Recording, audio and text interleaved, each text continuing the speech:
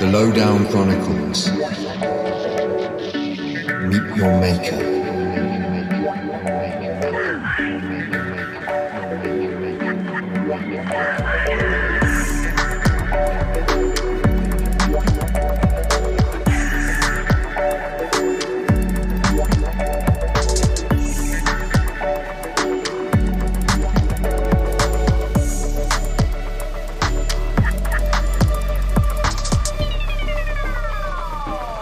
Well, hello, podcast aficionados. Welcome to a new episode of Lowdown Magazine's very own program, The Lowdown Chronicles, Meet Your Maker. A new series that puts the well-deserved spotlight on people that essentially help to shape the ever-evolving pop cultural universe as we know it. In true Lowdown fashion, the illustrious circle of international guests won't be put together from one specific spectrum only, but is assembled from the many tesseras the bigger picture is manufactured from, which means contemporary art, skateboarding, music, fashion, film, graphic design, illustration, you get the picture, and obviously everything in between. My name is Sven Fortman, aka 40, and I'm not only the editor-in-chief of this fine publication named Lowdown, I'm today's host as well. And with me today is celebrated artist Stefan Marx. Hey Sven. Welcome. Stefan, he isn't only known for his work in the fields of skateboarding and lettering and typefaces and clubland and ceramics and fashion, but he's also known for having more than just a soft spot for basically all things aeronautics as well. That's true. Very nice. And to start with, obviously, like we're both going way back. Like we featured you a couple of times in the magazine, and we know each other through, I don't know, like through trade show business and whatnot, and through different gallery things. And I think if I remember it correctly, then actually like both of us, like we're celebrating our 25th anniversary this year, like with Lowdown Magazine and as well like with Lousy Livin', basically, right?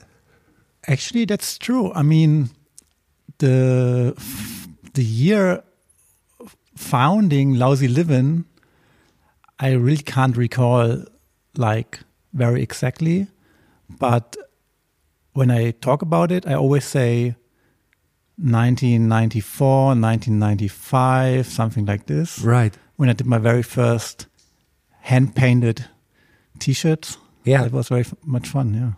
Like, do you remember the graphics or the motifs you did? Absolutely. I remember it quite well, and I also have these original T-shirts still in my archive. Seriously? Yeah. Wow. And that's smart, actually. Yeah, my T-shirt archive, which is at my parents' home, it's very well stored, I think. Okay. And also, like there were a few years, maybe the last 5 years, I didn't take so much care anymore on my T-shirt archive. So like all the T-shirts I didn't put like very clean in a kind of storage bag or something. Yeah. So I wore them like also like today, and they became my favorite T-shirts, or like I gave them also to friends and stuff. So I think I'm not so happy about it. My parents probably are happy about it. And I mean, T-shirts, I'm still in love with T-shirts. Yeah, that's the thing. Like, I can imagine that it's kind of hard, like when someone is as long in this kind of business as you are, like to keep the enthusiasm as intact as it was, let's say, like 20 years ago. But would you say that the T-shirt still basically presents like the perfect platform for delivering pop cultural ideas? Absolutely. Yeah. I think there's like, for me, in my very personal, subjective view, it's still the best thing. And I still have maybe only 2 shirts, like very kind of button down shirts. Mm-hmm. Or is it button up? I don't even know. I don't even wear these things. Like I only wear it like when I'm like people invite me to their wedding, or like I have to go to serious things. But yeah, really, I don't wear these shirts. I only wear T-shirts every day. That's the same here, basically. I mean, not today. Not today, yeah. But because we're on camera, so obviously. Shit, yeah. Me too. Yeah. And would you say like that? Like when you started back then, obviously, like like being already informed, like through skateboarding culture, and like everyone was basically like getting their influences from the US, right? Like through street art, through skateboarding culture and stuff. And would you say that all of a sudden having guys around like a Medic, for example, or Spoon, which then later turned into Hessen Mob, that they basically worked as an eye-opener to see like that the same shit is possible over here in Germany as well? Oh my God, absolutely. And Spoon is like one of the key, very early key figures for me, like aka Christian Roth. Exactly. And I mean, Grischi. And I'm so happy to have him as one of my personal starting points as well, because the history or like the story of Lousy Livin' is a very, very, very kind of German one as well. I mean, the story is, for all the listeners, the story is that I grew up on the German countryside in a very small village with 600 inhabitants, maybe back then, maybe 500. It's growing. It's cool. And so I'm born 1979, and everything I got there from the American skate. I mean, I was obsessed with skateboard culture in the village, and there was a skateboard Monster Skateboard magazine, of course, and I had like maybe 2 friends who were also informed, and I was like, with Lousy Livin', it came. The initial idea was actually that my very last pocket money, I didn't want to spend it for like. For expensive US industry t-shirts anymore back then, because there were 2 reasons. First, as I grew up on the countryside, the t-shirts were just not really accessible for me. Like I had to call like a mail order, right? Mostly Gary skate shop. And that was the pre-internet times, basically, right? It was absolutely pre-internet. It was like landline. Yeah. And so I had like 2 dealers basically. It was like one, the Gary skate shop in Wiesbaden, which had kind of always like advertisements in the Monster Skateboard magazine, and also I think maybe like American Sports in Hamburg, who had like a funny copy catalog. Yeah, and so I kind of ordered these catalogs, and they came, and then I saved up for a t-shirt, and when you called them, they were like, yeah, of course, this t-shirt is not available anymore. Or like, this skateboard is not available anymore. Yeah. We made this catalog a half a year ago. Like, what are you thinking? Yeah. Which also turned out in many dramas back then when I wanted to. I was so in love, for example, with the very first, I think, Frankie Hill Pro model on Paul Peralta with a Bulldog skateboard graphic. And to this time, I saw it in Propaganda, Paul Peralta No. 7 video. And then I wanted also to skate it. And when I saved up the money and came to the point to order it finally by phone at the called Gary skate shop, and then they were like, "Oh no, this is sold out. But Frankie Hill has another Pro model out now. We can just ship you this one." And on the phone, as a kid, you are like, "Well, I saved up like 3 months for the sport. Yeah, I take it." Like that's without seeing it, right? without seeing the shape, without seeing the graphic, like buying totally like the cat in the box. So I don't know how you describe it. And so the same was with t-shirts. And then at some point, I had the idea, or like I made like drawings back then. I was very interested in record covers and of course skateboard graphics and all kind of image. Like a field of image which interested me. And also there was a documentar, like the big art show in Kassel, which was like the Kassel isn't too far away from your town. No, it's right? not that far away, but this was like this is like the first bigger city. It also had like a kind of a skate shop. There was like a skate part of a very public sport, like a sport shop basically. So I saw some stuff there as well, and also like the stickers and stuff. But anyway, I was totally in my own countryside bubble. Like I had a Skateboard Monster magazine. I had my 2 friends and nobody else basically.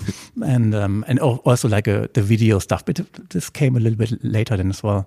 And I was so into then at some point I was like, no, this is just too expensive. And the second part is all my non-skateboarding friends, they don't understand the graphic. They don't understand the vocabulary. They don't understand what blind is. Yeah, but that was the beauty of it, right? That was the beauty of it. Yeah. But I had like so minor skateboard friends who found this cool that it really, like the whole vocabulary, it was like you couldn't even kind of show off or something like this. they were like, what's this? They were like, and then I was like, well, why not putting my own drawings on T-shirts, which are maybe also in like my other friends, my non-skate friends understand it. They understand my language. They understand also my topics, which I'm interested in right now.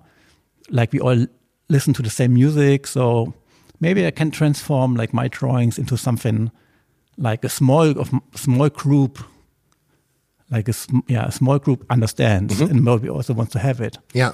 So I bought like some textile color and had an airbrush by then as well. And so I produced the first T-shirts. It was not silk screen or something. It was like I tried to do the same graphic like 5 times with kind of stencils and stuff. And then I've kind of like hot ironed it and asked my mom to help me with this kind of stuff. But basically, like this implies what you just told me, like that you were already like fairly confident about your drawing skills and. Yeah, well, I mean, I think drawing you don't do something wrong with it. You can be. It's easy to be confident in it. I mean, when your friends like it, that's what I wanted to. That was the best already. Like, and I think my friends were really supporting me. And they were like, hey, of course, we give you 10 Deutschmark for this. Then you have the cost of 8. Then I don't know, like I was selling those to my friends or like just giving away basically. And then this was one part. But then I had one friend in class and he was the cousin of Christian Roth. Yeah. So he came to school every then and when with the new copy scene of Spoon. Uh-huh. And he collected orders in our school for the newest range of Spoon and was selling it more or less as a salesman in our school. And he always told me like, yeah, that's my cousin. Little dealer. Yeah, exactly. Yeah. And it was like the coolest thing. I mean, the Spoon t-shirts were like, wow. And then I was like, wow, the quality. This guy definitely doesn't or isn't painting with airbrush colors on t-shirts. It's like heavy silk screen, like very textile silk screen, super good quality. And I was like blown away by this. And then I wrote him a letter. I just wrote Grishy a letter like, hey, look, I know your cousin. I totally love like your world of Spoon and like, can I ask you where you produce these t-shirts? And then I don't recall 100%, but I think we had like a little bit of letter contact, or maybe I called him also, landline style. And then he recommended a silk screen printer in Gießen, where Grishy was based. He's still based there. Yeah, true. And at this point, then I decided, like I called the silk screener and kind of got like a estimate on like how much it is like to print like one design with 2 colors and this size and stuff. And then I was like, oh, okay, this is also over my pocket money. Like, but then my older sister got her first job, and of course my family always supported. But somehow I asked I don't know, but my sister was like, yeah, I kind of lend you 500 Deutschmark for your very noble of her. Absolutely. I mean, she's just like, there was no interest on it, but and she was like, yeah, here, I just have my first income, and I give you this money, and you give it back when you can. And so I printed my first 2 designs with this silk screen printer in Gießen, and they came, and I was over the moon with it, absolutely. And then then I had to, now I have to sell these, and now I have to get the money back. Like, I can't just give them as presents to my friends, which I also did. But of course, like then I went to Kassel to like, there was like this graffiti and skate shop then, and they kind of took some. When I visited a friend in Hamburg, I went to I actually went to Richie Löffler's shop, and I wouldn't do this these days anymore, but I just showed up and said, hey, Richie, I have this little label. Like, do you want to have some for your shop? Yeah. And he was cool enough to say like, yeah, of course, give me some. And he paid me in cash. And I was like, wow. I mean, but that's basically like how like a couple of brands started back then, right? Absolutely. But I like thinking back, it was very naive. And I mean, I'm not a city kid. I'm like totally like a countryside, like Landei, right? So it's absolutely, I don't know. I'm very thankful for everything, like, and all the supporters who supported my work back then and still do. And and that's how Lousy Living Company started. Yeah. I always wanted to have a company, so I said Lousy Living Company. Makes sense. But that's, what you just told us, like basically like growing up on the countryside and stuff. I think there's this misconception about you that I think a lot of people actually believe that you're from Hamburg. Because you spent like really lots of years there, and there's the connection with Klepto and exactly. Yeah, I mean, exactly, and that's what I kind of not like when people say, "Oh, you are like an artist from Hamburg," or like, because I don't like any way to connect anyone to any place. But I studied in Hamburg, and I spent quite a long time over there, and I still love it. It's great. Yeah. And then when I moved there, like I think I spent 2 years to do my civil service in Cologne, and then I eventually moved to Hamburg, and then of course that was another story. In Hamburg, there were like so many small brands already, and I was so many also like graphic influenced, like very awesome, like from graffiti culture, skateboard graphic design, like also like Lowdown always played a big role in my like in the 90s. This is also like very funny, and Thomas maybe has it somewhere. I wrote also a letter with my first drawings. Really? I wrote like Thomas a letter, and I was like, hey, look, I love your magazine. And also it was a little bit because I had to go to, in Totenhausen, you never could buy, it was not possible to buy a Lowdown magazine. It was like only in Kassel or in Marburg. In Marburg, I had to visit very regularly because I had to go to the doctor there. I had like a chronicle ear thing, and I had to go to hospital a few times over in Marburg. And so when I always went to Marburg, I looked, when is the new Lowdown at the Bahnhof, at the main station, basically available. And also when I had to be in hospital for my mom, always like bought me like, and so it was very influential. And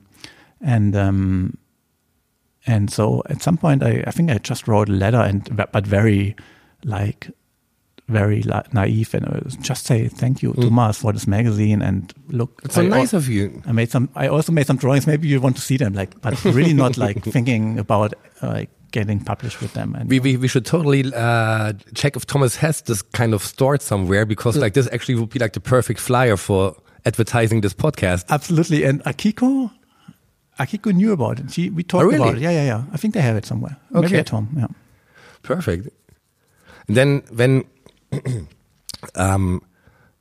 during the years you spent in Hamburg, and obviously besides doing Lousy from there and doing Klepto and studying and stuff, I think the first time outside of, let's say, like streetwear or textile business, you entered my space, so to speak, because I was like DJing a lot back then, was obviously like through Smallville, where you did like all the CI and all the cover artwork and exactly. Yeah. And I was obviously like back then, like we didn't knew each other like that well, and I was fairly confused because I would never ever have connected you to Clubland, so to speak.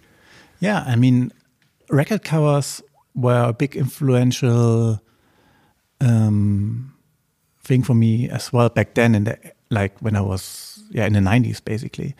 And then when I moved to Hamburg, and that's the beauty of Hamburg, everything is quite close to each other, like every scene basically. So you have like probably the Golden Pudel Club where like skaters go, like people, the musicians go, like artists go. So it's a very small scene, and but there seems to be a lot more interaction in between these scenes than, let's say, like it was at the same time in Berlin, for example. Yeah, maybe, and like I mean, Hamburg opened like a very new horizon for me regarding music and club culture, of course, and everything around it. And I think so. The story is I wanted to make, of course, a record cover. I was also like, wow, record covers, like awesome, like vinyl record covers. And then like one label approached me. They were like, oh, Stefan, can you do a CD cover for us, maybe? And I was like, no. And I think it was probably one of the first time I said no to something. I was like, shit, I'm too young to do record covers. Like nobody's doing it. It was like the major CD times back then. Like every record store was closing. I mean, it was like already like in 2002 or something. And then I kind of realized, okay, maybe I'm too young for doing record covers, because there will be no records anymore, like no vinyl anymore. This is also totally naive. I mean, also like super modest and very stupid. But then I got to know my friend Stella Plasonja, Peter Kersten, and Julius Steinhoff. And these three friends of mine had the idea to found a new place in Hamburg called Smallville. It started as a store to make like to kind of establish like a place to meet, to share, to be a host to people who visit Hamburg. Exactly, right. And they missed this kind of thing in Hamburg, so they decided to establish it by themselves. And Peter Kersten, who's very well known under his producer name Lawrence and his label Dial Music, which he's running together with David Lieske. Still, in 2020, of course, as Smallville is also present. So they said, okay, like they established Smallville Records. It was in St. Pauli, and it started as a store, but also the plan was to make to release records, and but this was, and then they asked me to make like the store typography and also the flyers for the first parties, because also that was not the first time I did my first record cover. The first record cover I did for Isolé, for Reiko Müller on Playhouse Records. Yeah. And Reiko Müller. It's more like the Frankfurt posse, right? It was more the Frankfurt posse, but Reiko was living in Hamburg, or still lives in Hamburg, and he knew my T-shirts, and he was like approaching me once, and he was like, Stefan, I'm working on my new, and it was also like this very small scene basically, and he was like, Stefan, I'm working on my new record, and this will come out on Playhouse Music, and I'm about to release it since 3 years, and everyone is kind of like, I'm pushing and pushing and pushing it a bit, and I like especially this T-shirt, and can you do the record cover? I put you in touch with Atta Macias, who was running Playhouse Records back then, and he's the art director, and it will be a gatefold cover, and it will be like worldwide, like it's long awaited record of mine, like after this hit record he had, and I think in 2000 or 1999. So I did this. I worked on this record cover. I kind of visited Frankfurt, got to know Atta Macias, and who I became friends with since then, and. And that was my first record cover, and we released we made a small release party at Smallville, basically. All right. So I was like, wow! I was like also so happy about this record, and then we started Smallville Records, or they started. I mean, I wasn't in the paper, so they started like Stella, Pete, and Julius started Smallville Records, and since then. I regularly did the record covers. That's perfect. Absolutely, yeah. I mean, that's basically like every artist's dream, you know, like to be there from the beginning and have the chance to build this identity from scratch, right? Exactly, and it was not a master plan to build an identity, because they said also like, oh, this is such a niche music. There's monetary. It doesn't make. I don't want to say it doesn't make sense, but there's no real money in this. So we don't need to use the record covers as an advertisement for the actual music. So we don't need to be screaming on the record covers. You can just show a drawing. And I was like, yeah, okay, we just put the infos on the back. We put a drawing on the front. I see it also more as an art edition, or like I kind of just see it as a space for my art, basically. And we never wrote the musician's name or like on it. Like it was, and then we save some printing costs. We just do a one color print, like one C print, and then we go for it. And I think, I don't know, I think now we are like in Smallville catalog number 55 or something like this. So, and like we have published already over 10 long players since then. And yeah. And I think like through your work for Smallville, it was the first time I actually ever saw a drawing of yours which was not monochromatic, but like with colors. Exactly. Yeah. We released the first record, long player, was with Benjamin Brunn and Mufti, and then we decided to take. I made a lot of watercolor drawings back then, and it was super colorful. Like it was absolutely opposite from a black and white drawing. And exactly, yeah. And then we used this as a cover, and I mean, I think it was a quite successful record, like because it was just amazing music, and yeah. But like having all these super nice experiences in Hamburg, you know, like with Smallville, like with the Klepto guys, like finishing studying there and these kind of things. What made you then decide to move to Berlin? I mean, the super nice Klepto and Smallville times were like already 15 years ago. Yeah, right? Of course, I know. But, I mean, you moved to Berlin like 2 years ago, basically. Exactly. Yeah. Like, and this has nothing to do with any of those, because I'm, of course, with Lousy Livin', and I'm in Smallville. Everything is still existing. Kleptomanics, very successful, and then story with Lousy Livin', and Smallville and Dial, and I mean, I just needed a little bit of a change. I think it's okay. It's more. I think it's more about the city instead of the things which going on in the city. Okay. Like I think 20 years or like almost 20 years of Hamburg is also enough. I think I don't want to spend another 20 years in Hamburg. But I know that you're a major fan. For example, like you spent quite some time in New York. You spent like quite some time in Tokyo. And I thought like if someone would have told me like that, oh no, Stefan is leaving Hamburg, but it would have been my first guess. Like, yeah, probably like, no, he's doing Tokyo for good.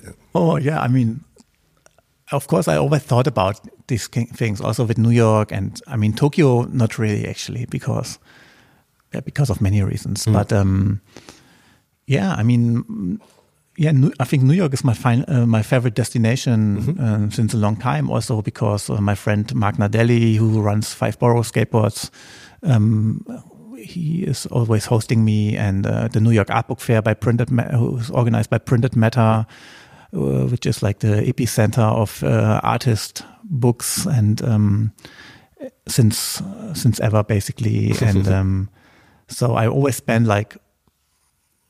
try to spend a lot of some weeks there in September during the fair, and of course once I think it was 2013 or something, I won a grant for young arts in Hamburg, and I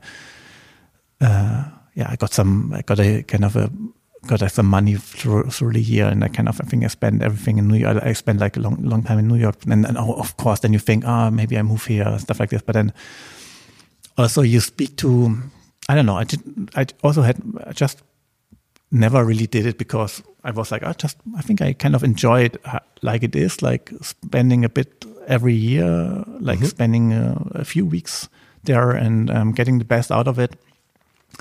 And but I also like, of course, when you kind of think about this, you see how awesome like these places in Germany are, like how great like the city structures and like Europe is basically. Like all these kind of things come together, like family, friends, also the life quality, like the monetary part of it, Sure. and like the cultural part of it. And I think like really moving to the US, it was like never really on the table. Maybe like for a few years, but yeah, but that's too crazy. I mean, like obviously, like as you mentioned it, you know, like the on a price scale, like obviously, like it's just insane when you compare what you have to spend making at least like something which feels like a half decent life in New York. Exactly. Compared to do basically the very same here in Berlin, for example. Exactly. Like, and all these kind of thoughts go. And also I have my company here, like in Germany, and like Sure. I have my galleries. And speaking of the galleries you just mentioned, do you remember, or can you really put a finger on it about the moment or the time like where you actually made this transition from being, I'm exaggerating obviously, like being the t-shirt guy, so to speak, to all of a sudden like being recognized as an artist through galleries? Yeah. Was it something you always like confidently worked towards or was it just like a happy accident? No, not really. I don't even know if it's a happy accident. It's just an accident. And that's also a thing in Hamburg, because you have like these off spaces where when you do something, maybe you get your chance to show some work or whatever it is. And these places are great, and I think it's awesome for every city to have these places where people just show their creative things. I don't even want to say art or something. And then there are like this little bit above the off space small galleries who are people who make a living out of selling pieces to people. And we have in Hamburg, there's a great place like this, and the name of the place is Feinkunst Krüger. It's run by Ralf Krüger, who gave me the chance to show my work the first time as a kind of solo show in 2007. And these places also kind of are in between, like so. And I'm sorry to interrupt. Like, is Feinkunst Krüger still around? It is, yeah, it is. Because I remember, like, I always loved it. Like, for every show, like, you get little package sent by them, like with postcards, you know, like from the artist, and exactly. I loved it. Yeah, he's absolutely amazing, and he's doing such a good work. Also, like to fill the field of like a young person who has a creative outlet. Let's say like is painting or drawing, doing some art somehow. He has a space, so he has some a small white space. So he has a wall. We have some guests. We have an opening party.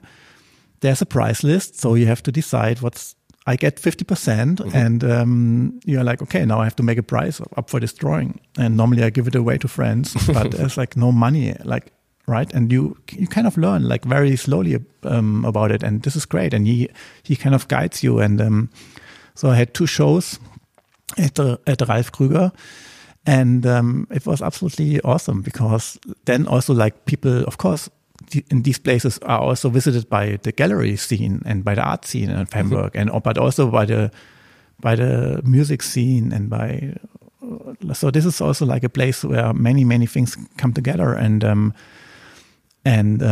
these 2 shows I did with Ralf were quite successful, and like Pete, like Lawrence was like playing at the openings, and like a very established artist came by and bought some work, and everyone was like, oh wow, this established artist is coming by and buying some work of him, of this kid Stefan.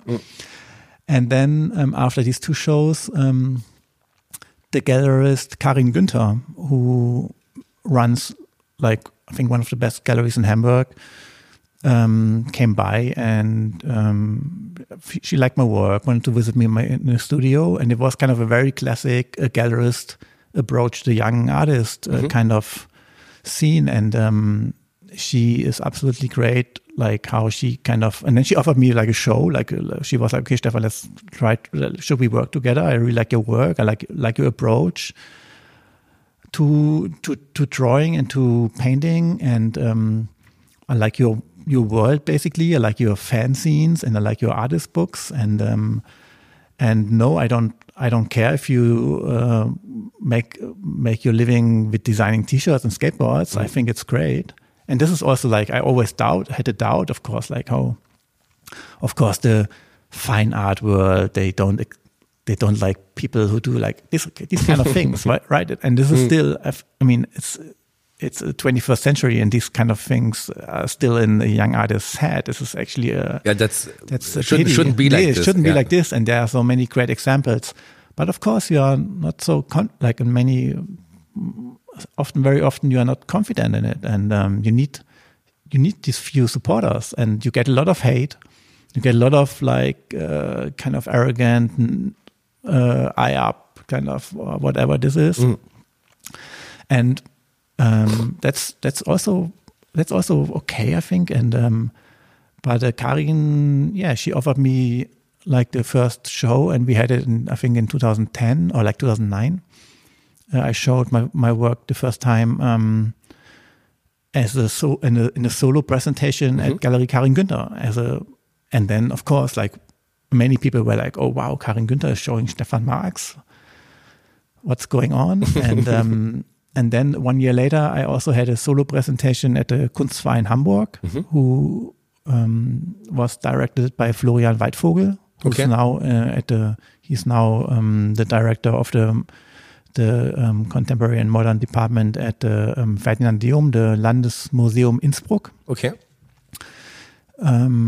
And so I was at the Kunstverein then, and then also like one of my other top 5 persons in Hamburg, like gallerist Jürgen Becker. He's like, I mean, he worked with Sigmar Polke back then and Richard Prince, and he's like, also like he also kind of took care of me, and I mean, he kind of put me in some group shows, and so somehow I was then in this kind of in this gallery world basically, which I discovered also step by step, and in a very kind of with the help of Karin and Jürgen and Florian, and so. Was it hard for you to decode at first, or? Yeah, absolutely. I mean, absolutely, because I really looked at everything very carefully, and I mean, when somebody approaches you and says like, "Okay, Stefan, we'll put you in this group show," but the show before was like I don't know, like works of Richard Prince, or like in his office are like Sigmar Polke and like kind of all these. Lawrence Wiener and all these great artists you really admire.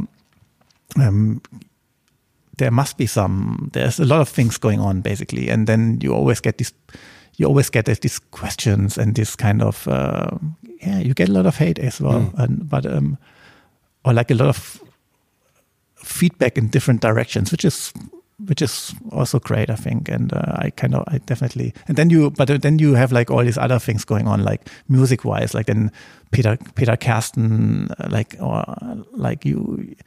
with Dial Music, for example, they put like all these awesome artists on their cover as well. And so you learn basically, and I'm still learning. But after the experiences you did like within the gallery world, like in Hamburg, like how did you end up with Rutkowski 68? I started to... because like they're having you basically exclusively, right? No. I mean, I still work with Karin Günther in Hamburg. I didn't know that. Yeah, and also with Ute Pardun in Düsseldorf. But with Nils, that's also like another story, which is one also of my favorites. Like I think Nils, I got to know through another friend of us, Jan Arendt, and one of the good guys, one of the fun guys, yeah. from Cologne, and So Niels started a gallery space in Cologne in the, I think in 2011 or 2012, I can't even recall. And he always wanted to, then he approached me and was like, hey, Stefan, I really like your work and maybe we can start working together.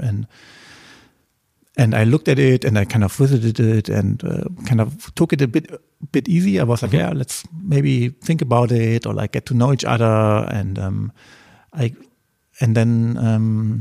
we became friends. And then he opened up this new space like next to his very first gallery space. And I did my first solo there back then, and I think it was 2014.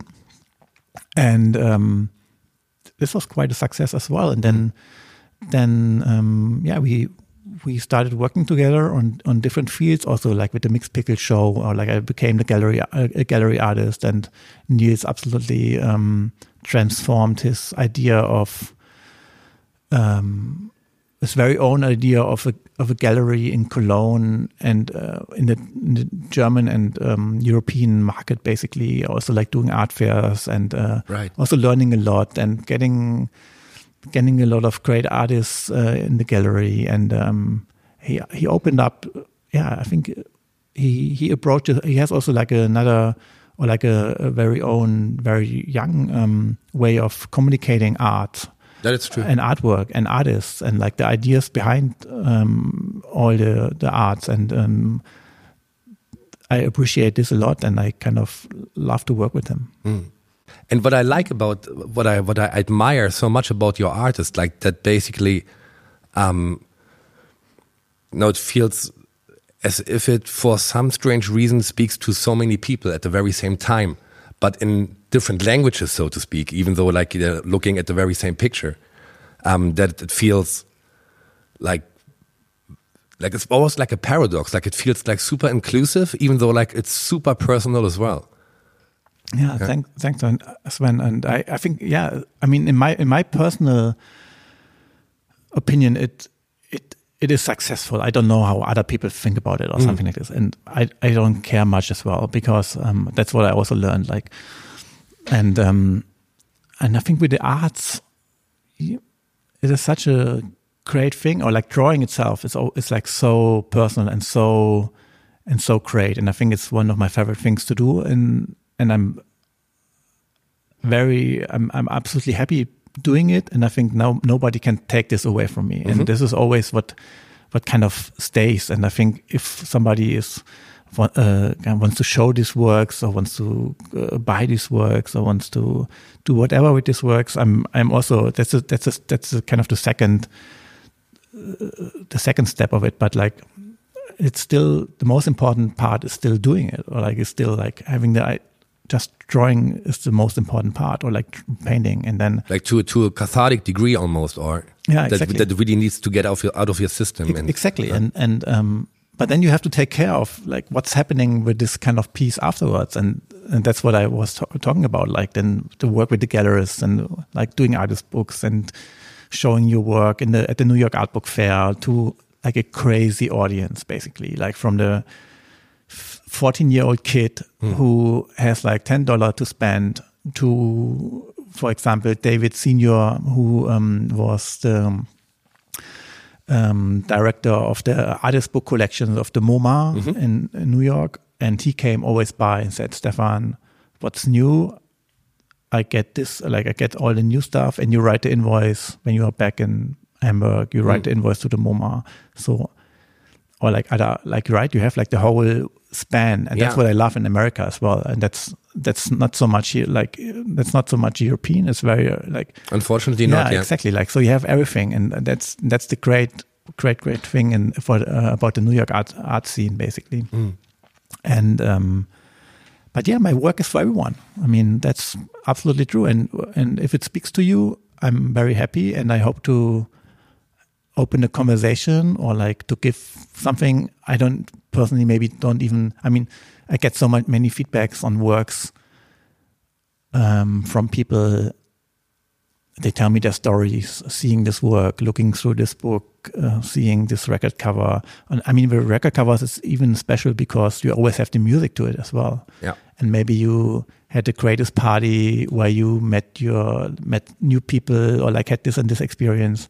And then you connect the music plus my work to this moment with all these emotions. And yeah, I mean, and then my work is somehow very personal. I mean, I have people who are like, yeah, I wear this t-shirt of you and I met my further wife. Or like, I mean, I have all these very crazy personal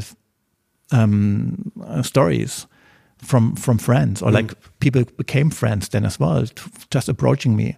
And I mean, these days through Instagram, it's also very interesting what kind of stories you get like daily in your direct message box. And I'm very happy to read this, and try to answer, and I'm trying to ask as well, and to recognize it. But sometimes it has like nothing to do with my work. It's just like the work is the like kind of the subject or something like this.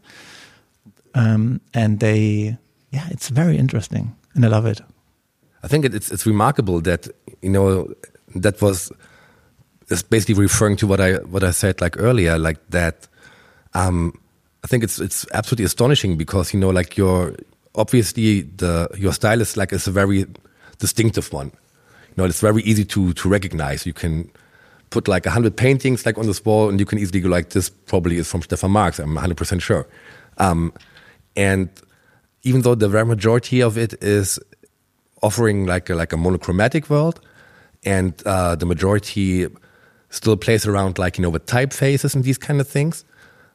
And I love it that, you know, like the emotional response is such a massive one.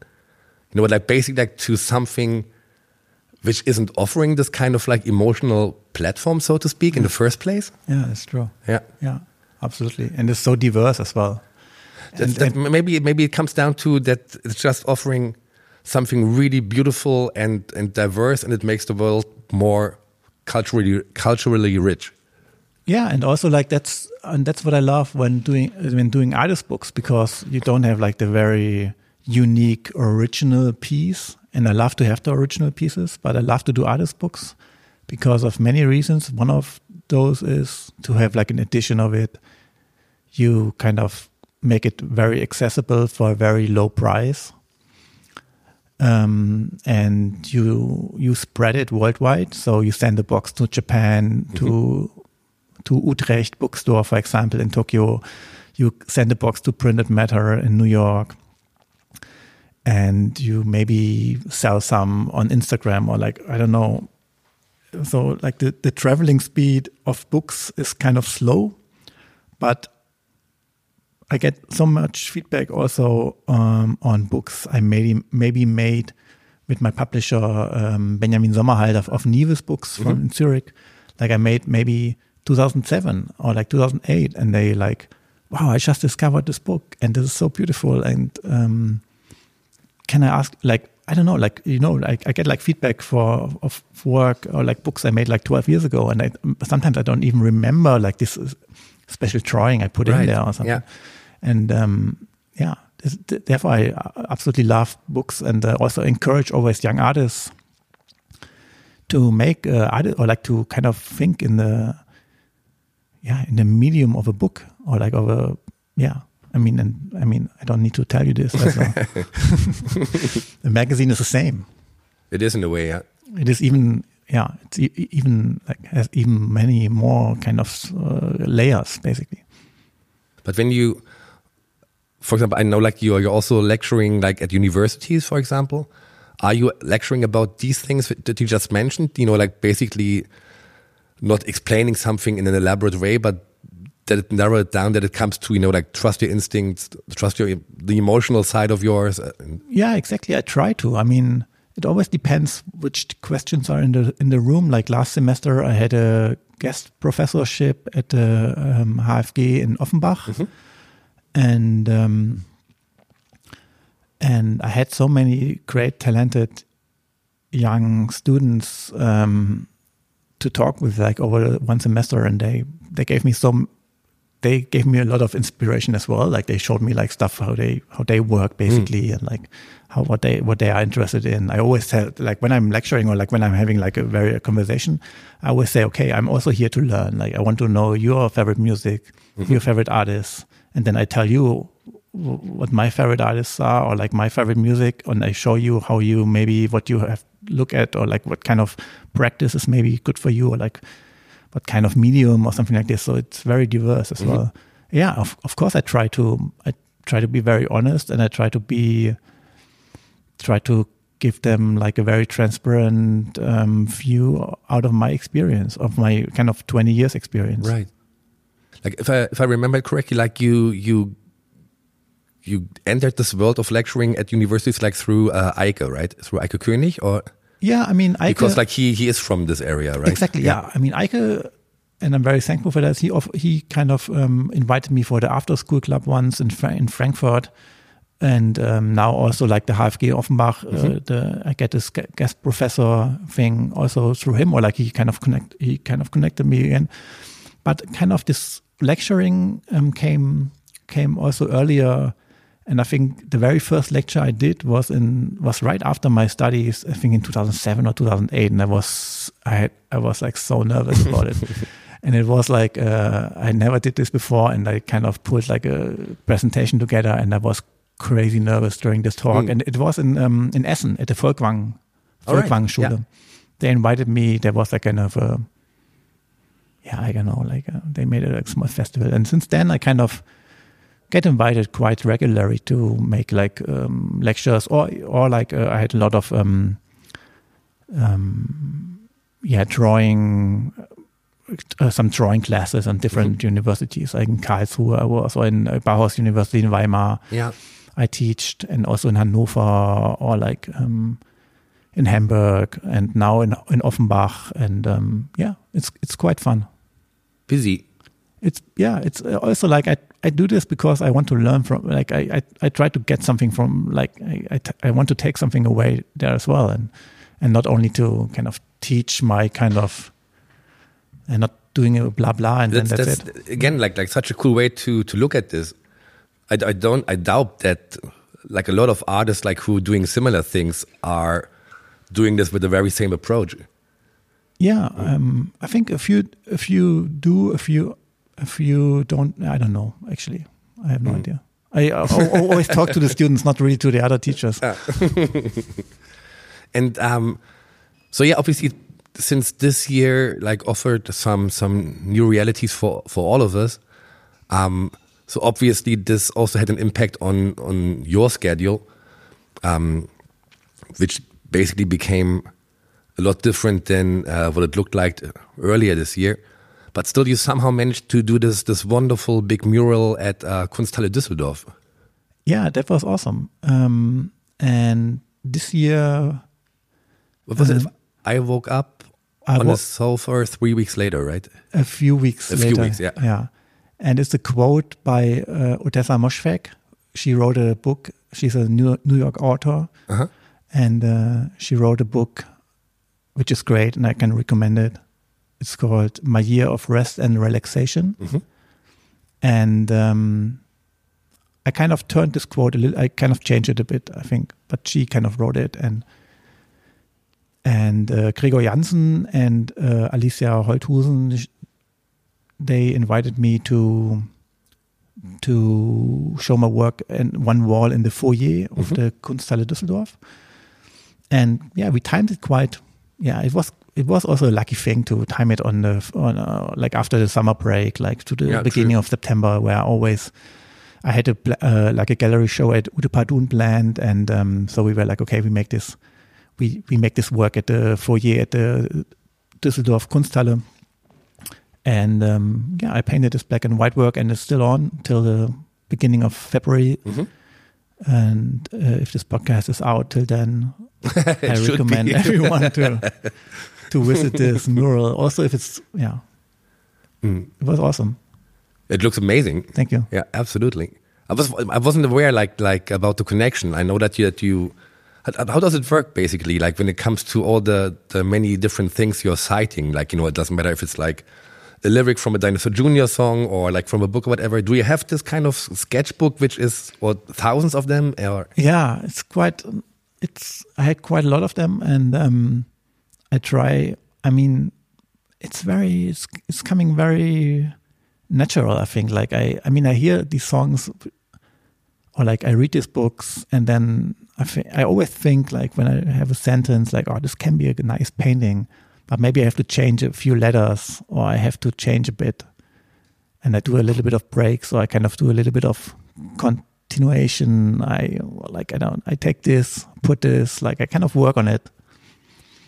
And it also depends on the size, of course, of the, normally I work, I always start to make like works in a small scale. It's like some ink paintings and then, or ink drawings. And then I kind of see, like with the Düsseldorfer Kunsthalle, the format was quite special as well because it was very landscape. Yeah. And so it's kind of different from piece to piece, but I definitely have my strategy basically for my own, like to kind of go and see this can be a successful way to make a painting, or maybe it's nothing I show like to somebody. I just put it in the drawer. I have many of those. Can you imagine? Yeah. So this was happening like in late summer, and then obviously like this lecturing things, like they continued. Obviously not being there in person, but like we are like video conferences and these kind of things. And there also is like a new monograph of yours, right, on Hartje Cans. Exactly, and this is one of my other highlights this year. Oh, really? Is it? It's absolutely, because in my publishing, my list of publications, like this one is definitely like I think the thickest and like the most long awaited from my side.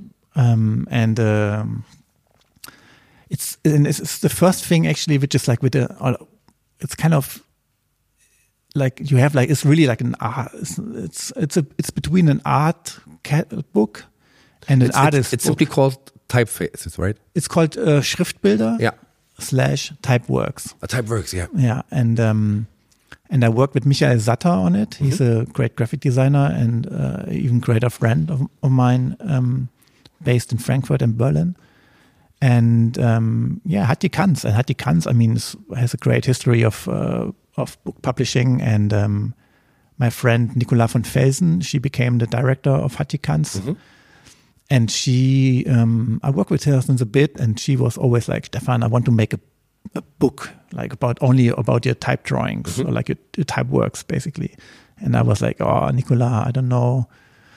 I kind of prefer to work on my own copy machine, or work with Benjamin Sommerhalder of Nives to make like kind of books in a very own way, basically. But of course, I also love like very like thick kind of chronicle, like where you can really read when it was produced, and like we have maybe some smart text from art historians or like curators, and so she wanted to do it, and she approached me 2 years ago, I think, about this, and then we worked on it, and I think the result, I'm very, very happy with the result. There are like 3 texts.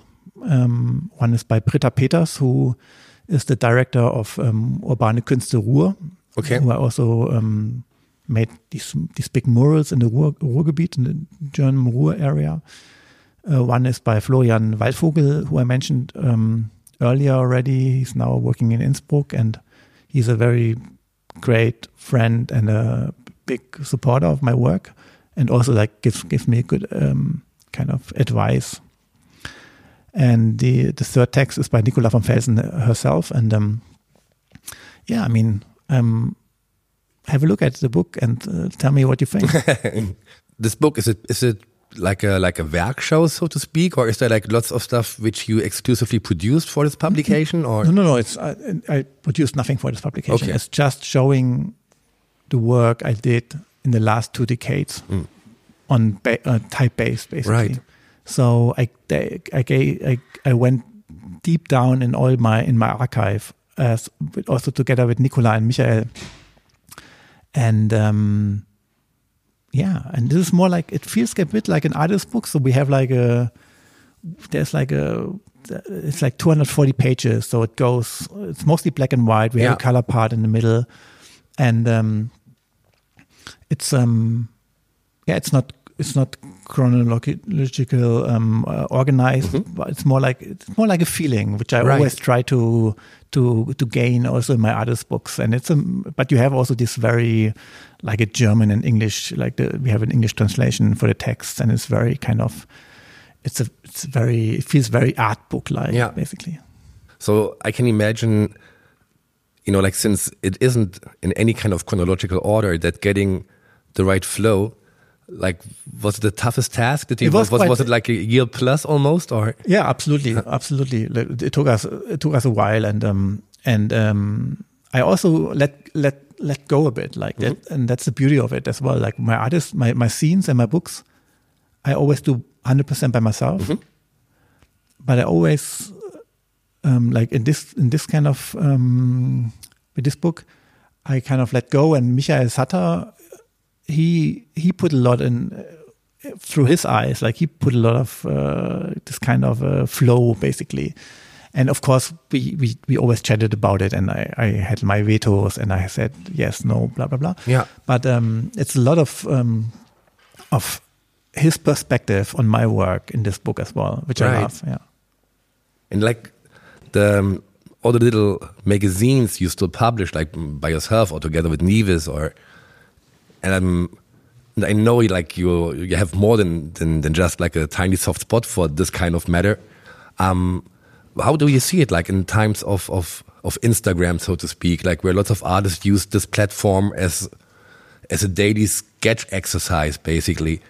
How important for you is it, like to still be there in a kind of like physical format? Oh, it's very important, and I think it's getting even. I think the quality of an artist book even rises in these days, because it's, you think so, or you hope so?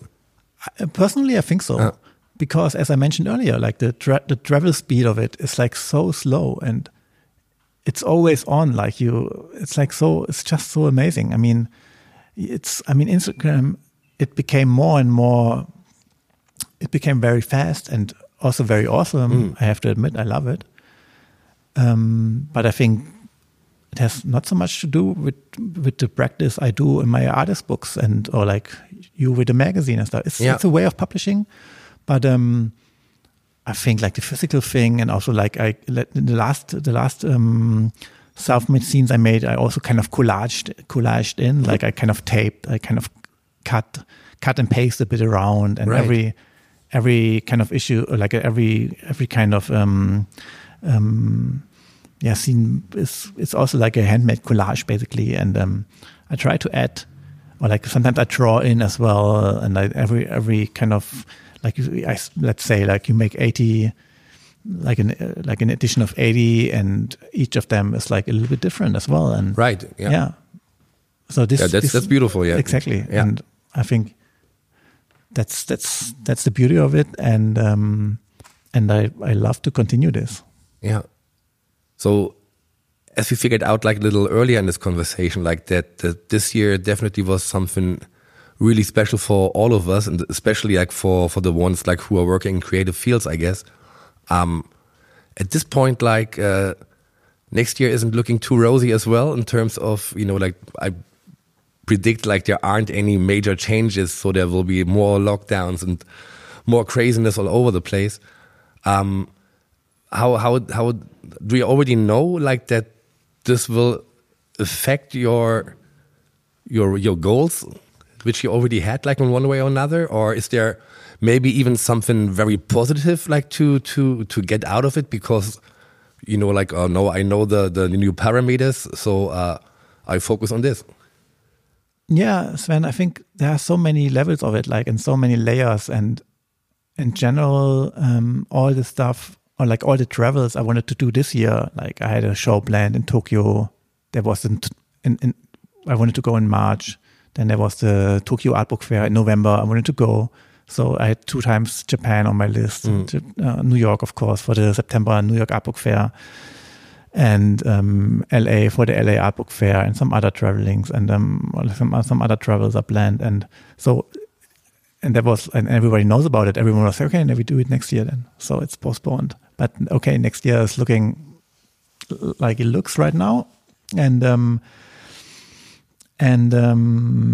I think now I'm just going with it. I try to stay very positive and kind of encourage my friends and artist colleagues and also galleries with my very personal perspective on it. But next year there's something nice coming up.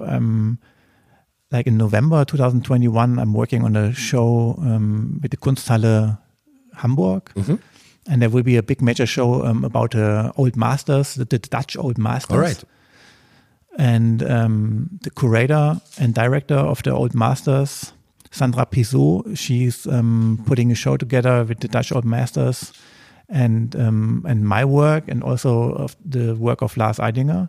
So this will be like a big museum thing in November 2021. And I'm working for this thing. And then, I mean, there are some things coming up, and we try to make it happen somehow. And I'm sure things get cancelled. Yeah. Things get but also I think publishing is also a big part of this kind of practice to get to you. Yeah, I mean, you as an artist, you are almost. I mean, sometimes very often in the studio, you have like your very personal lockdown, and you just work. That's very true, sir. Yeah. And somehow you don't have FOMO so much, like you don't miss out on many things. And many friends of mine take it quite. I mean, positive is the wrong word, but I think people very. Quickly adapt to it, and also we at Lousy Livin', we have our very own practice now with it, and I think, let's see what 2021 brings. But I absolutely hope that I can fly and see some other places. And that's the thing. Like I'm a bit scared, like that, like with this year and possibly like the next year, 2021, that your aeronautics fetish, like will be a little bit. Look, today unsatisfied, so to speak. Today, our all-time favorite airport in Berlin, I have to say, my favorite airport is Frankfurt. It's closing. Yeah, and my deep love for aviation and drawing planes. I think I never drew less planes than in 2020 because I actually I only draw them when I see them. Yeah. So, of course, I hadn't this much airport and airtime this year, but I mean, let's see. And I made a scene about, it's called Tegel or like TXL, and I also wanted to work with Dashwood Books, like this great publisher and bookstore in New York, run by David Straddle. I wanted to publish a new series of my plane drawings as a book, and I will make it happen at some point.